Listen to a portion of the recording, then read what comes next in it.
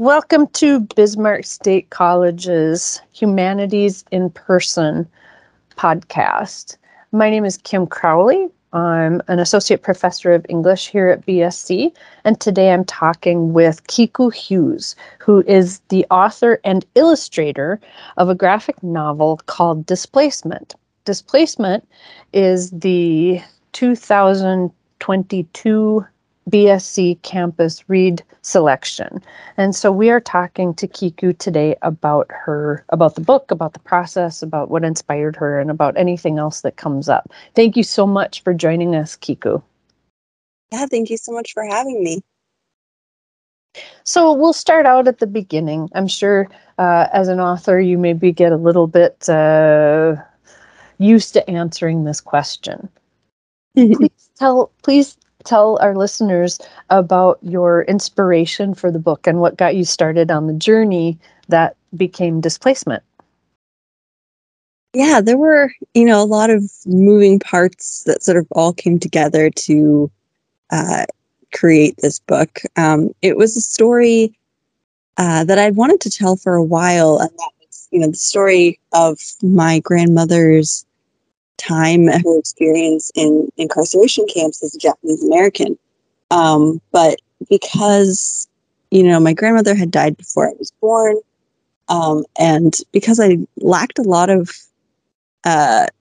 knowledge about the, details of the incarceration camps, I never really knew how I would tell that story. So it was always sort of in the back of my mind. But I wasn't sure exactly how to tell it until I went to an event actually sponsored by the Seattle Public Library and a group called Densho, which is an archival group that focuses on Japanese American incarceration stories. And they put on an event back in 2016 that was really focusing on the afterlife of Japanese wartime incarceration. And sort of the lasting impact that incarceration had on the community and what we can sort of learn from it as we sort of navigate political climates in the modern era that mirror that climate that caused Japanese American incarceration. So in 2016, of course, the presidential campaign was very, divisive, I guess you could say. Right. The issues and these issues of who can be trusted, who's sort of othering them and us and Exactly. othering, those became very big topics of discussion.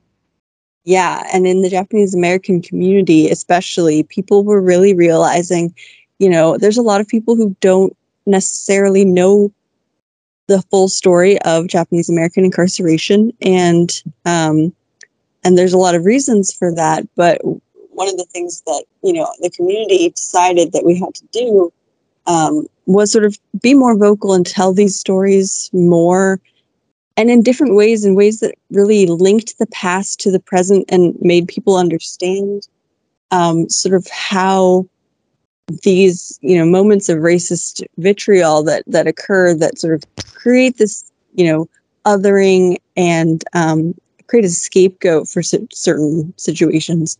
What that lasting impact can look like and for the Japanese American community specifically, it felt like a moral obligation because it is one of the few times that sort of the U.S. government has apologized for one of their actions. Was the 1980s redress of, acknowledging that the Japanese American incarceration was wrong. And so it sort of made the Japanese American community feel like there's a sort of responsibility to remind the government again and again, you have said that this was wrong, so you can't do it again. And if I can jump off from that, one of the things that I have heard you talk about in relation to the book and in relation to the history of the camps and reminding people of the camps, keeping that from disappearing into the ether of shared memory, is actually, this was very interesting. The terminology for the camps, what they get labeled. I kind of dislike the idea of labeling people or things, but just what even to call them. And you brought up this really interesting point about debate even now because of history that has happened since and before and the interim. And so could you please talk about your choice of what to call the camps and even some of the debate that comes up even in your own family about what is the appropriate thing to call the camps? Yeah, so it's so interesting, sort of the way that language changes and changes our view of things. So the camps were originally called evacuation camps when they were happening. The government called them that because the notion was that they were protecting Japanese Americans from vigilante groups on the West Coast. There was a lot of anti-Japanese sentiment, and the government was sort of framed it as a means of protecting this community. Now, obviously, we know that that's not what their real motivation was, but at the time, that's what they called it. Later, the term internment camp became more popular, and that was the term that I grew up hearing. And, I never questioned it until I started researching for this book and, read a lot of essays about from Japanese American scholars and social scientists and stuff that were saying that the internment camp is actually incorrect in a technical sense because the sort of definition of an internment camp is a government-run camp for enemy aliens during times of war. And so the implication there is that people in these camps were enemy aliens, when in fact around 2/3 of the people taken to camp were American citizens born in the U.S. And so it's again sort of an othering effect that it has even by calling them internment camps, sort of implying that everyone taken was not an American. So, there's been debate since then about what to call them because technically what they would be called in the most literal sense is a concentration camp, which is by definition a camp that a government uses to take its own citizens and to incarcerate its own citizens. Well, and but as you because described that with Nazi Germany, then concentration camp brings with it its own set of complications. Exactly. Because what the Nazis had set up in Europe were technically death camps. They were, with the intent of killing huge amounts of sections of the population. And so by calling those death camps concentration camps, it sort of changed that definition and in a way that almost sanitized it, so that people in the U.S. didn't have the full grasp of what was happening in Europe, even because those camps were set up with the pure intent to murder, whereas a concentration camp at its sort of in its literal definition isn't expressly meant to murder the population. So all of that to say, the term that I have sort of settled on is incarceration camp, which isn't perfect. Said there's sort of debate even within my family. My mom does not like that phrase because she believes, and I understand why, but she thinks it makes it seem like people were charged with a crime when, of course, they never were. Right. Yeah, so there's no perfect way to describe it because language has changed so much in a series of sort of pacifying words that have never quite fully encapsulated the truth of what happened either in the Nazi death camps or in the Japanese American concentration camps. Tying in, I want to bring the humanities in, to tie into the whole purpose behind this as well. Your book is all about the humanities. You've got writing, you've got art, you've got history. There's even music. Spoiler alert for those who haven't read the book yet. The violin plays a very important role in Displacement. So there's a lot of humanities related pieces that come into Displacement. Kiku, can you talk about experiences, when you think about your experiences with the humanities in school or outside of school, what kinds of influences did your experiences with humanities classes, studies have on the book, on Displacement as a process, as an idea, as a finished product? Yeah. So yeah, I was an English literature major in college.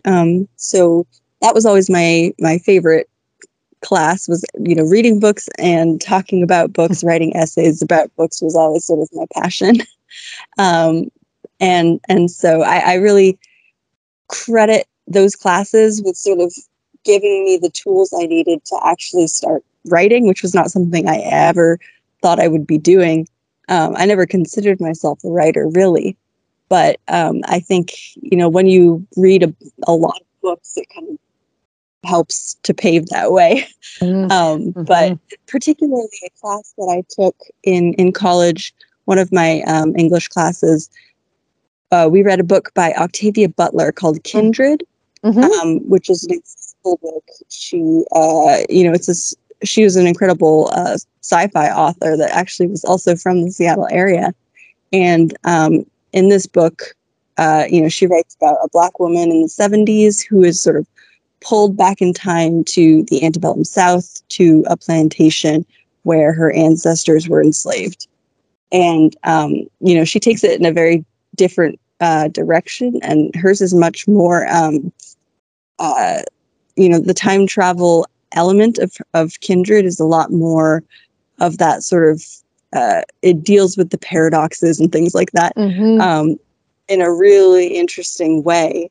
And but I read that for one of my humanities classes, and it sort of blew my mind at the time, because I didn't realize that science fiction like tropes, and I'd always loved science fiction, but as sort of a fun thing, but Octavia Butler took that trope of time travel and gave it so much meaning and sort of like layers of understanding. She does that with every sort of book that she wrote. She took these sci-fi tropes and really turned them into these rich, like heavy subjects. It's amazing. Well, and that's great. I'm glad you brought up sci-fi. In my classes, when we read literature, I always bring my students into a discussion of the canon, the literary canon. And one of the things that comes up, of course, is the fact that science fiction is usually underrepresented in the canon. And students, a lot of my students, obviously sci-fi is for all ages, but I think it tends to draw a younger audience in especially.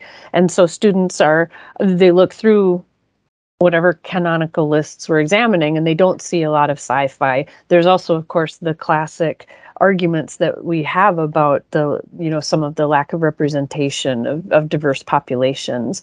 And that brings me, I was going to ask you, graphic novels. Of course, I'm an English teacher.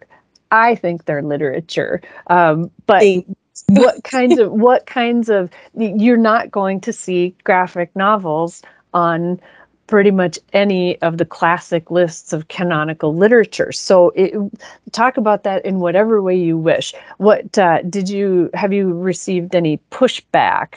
Have you had a lot of very welcoming people who talk about this as literature?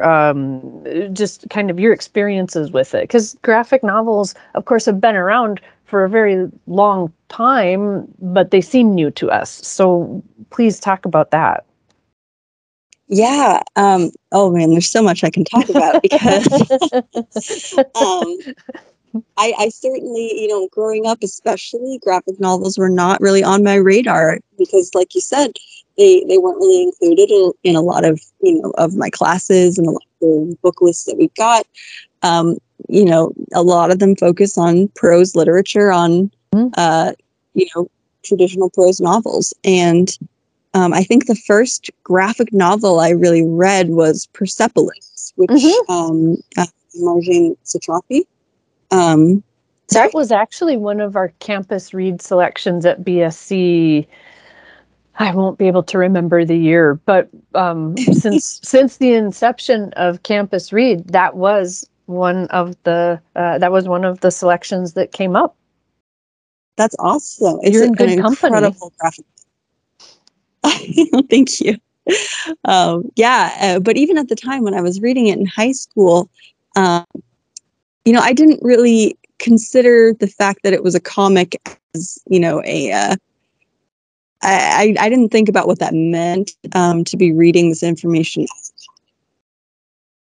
When I get that sort of question now about displacement specifically, why would you use a graphic novel to tell this, kind of heavy story? I always like to point out that, the first book that was published by a Japanese American author about their experience in camp was a book called Citizen 13660 by Minae Okubo.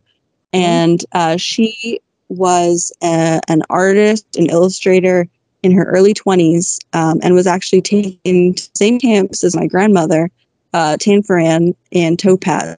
And she decided to sort of keep a visual diary of her experience. And she drew, the places that they were in. She drew the community members. She drew her experiences and then sort of accompanied the little caption description. And that was what the novel or the published book became. And it was a comic book in a sense. It had these drawings and the text to support the drawings. And that's, what the book is. And so the very foundational text of telling this story really started as a comic. And I always like to bring that up because that book is not only, a beautiful work of literature, but it's also an incredibly important historical document that I used extensively in my research because she was able to record things that, you don't have photographs of. And she was able to record the emotions that people wouldn't feel comfortable expressing on a camera. She could take that community's sort of those feelings that she saw and experienced and translate them in a visual way that is just impossible to do with photography. There's so much. I mean, there's feeling that goes with photography. I don't mean to say it doesn't, but there's so much feeling that goes with the images coming out of your hand as the words come out of your mouth. There's that very strong connection that goes with that as well.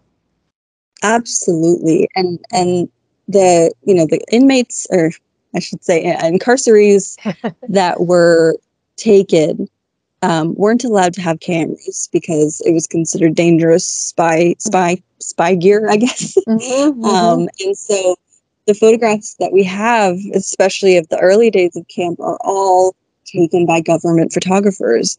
And merely just sort of knowing that, it kind of makes those photographs, have a political agenda and have a limitation because they can't necessarily capture the true feelings of the community. And that's where the artists that were incarcerated really came in because they were able to record these things and these feelings in visual ways that we would not have any access to. So I want to, speaking of what comes, the drawing and the writing, I'd like to talk to you a little bit about the process.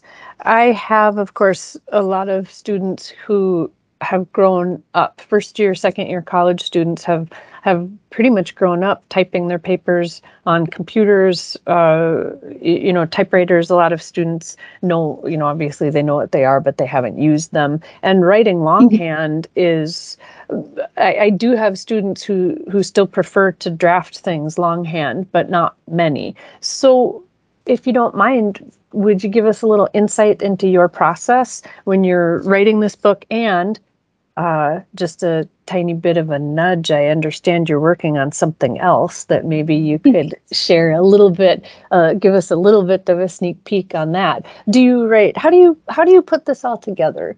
What do you, when you start, do you start with the text? Do you start with the images? How do you put this all together?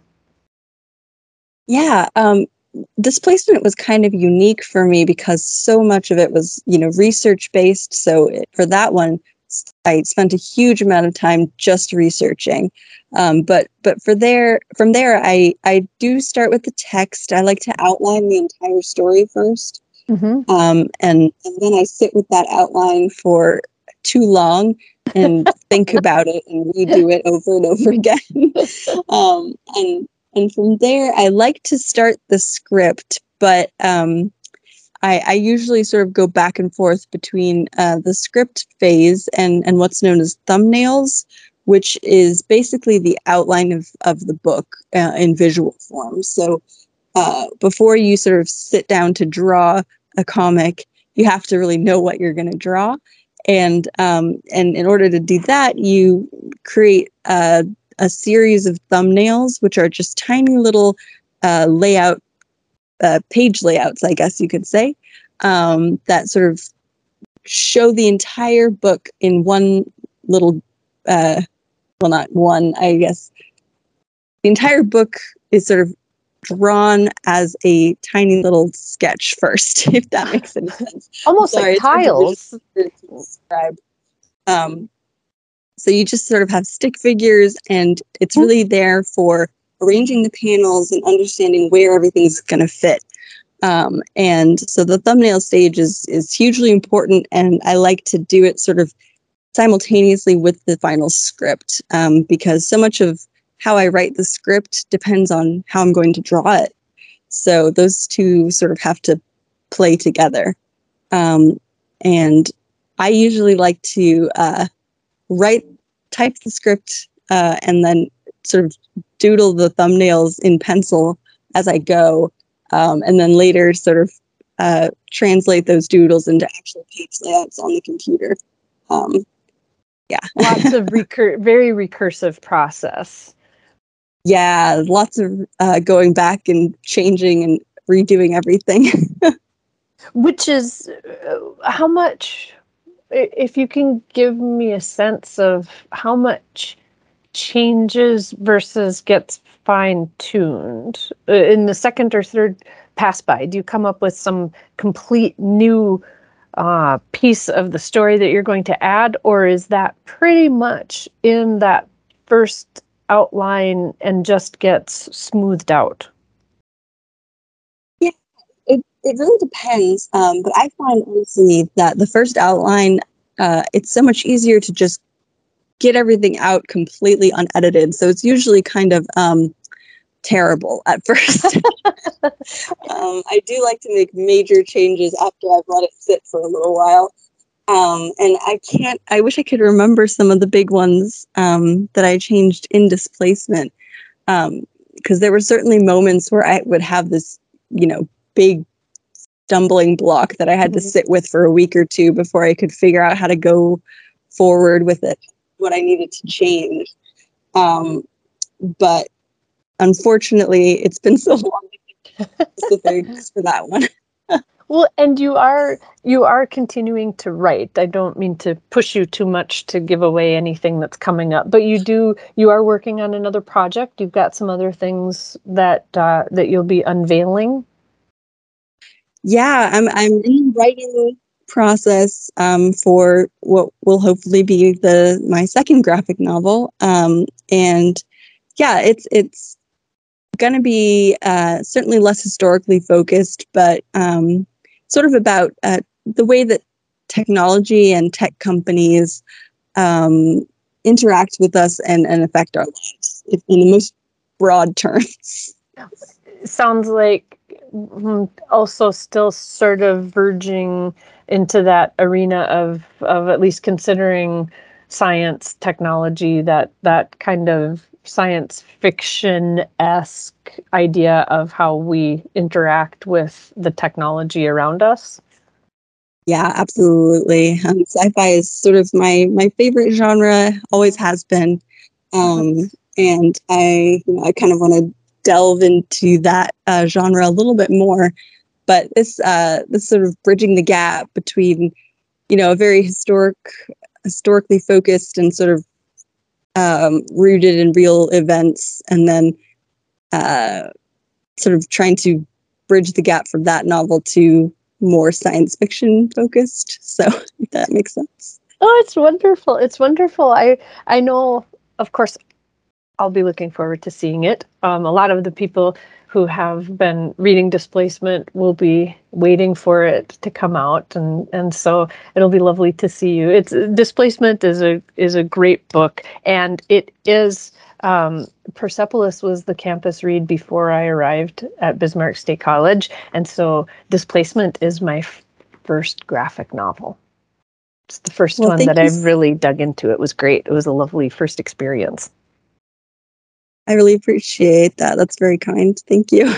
Well, thank you so much for talking with me today, Kiku. Displacement, the book that was our campus read for 2022 here at BSC.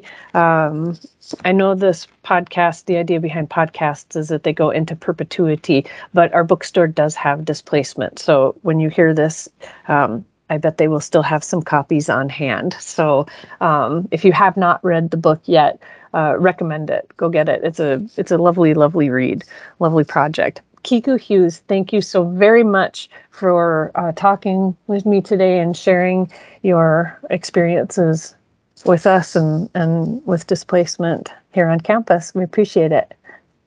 Thank you so much for having me. It's been so great.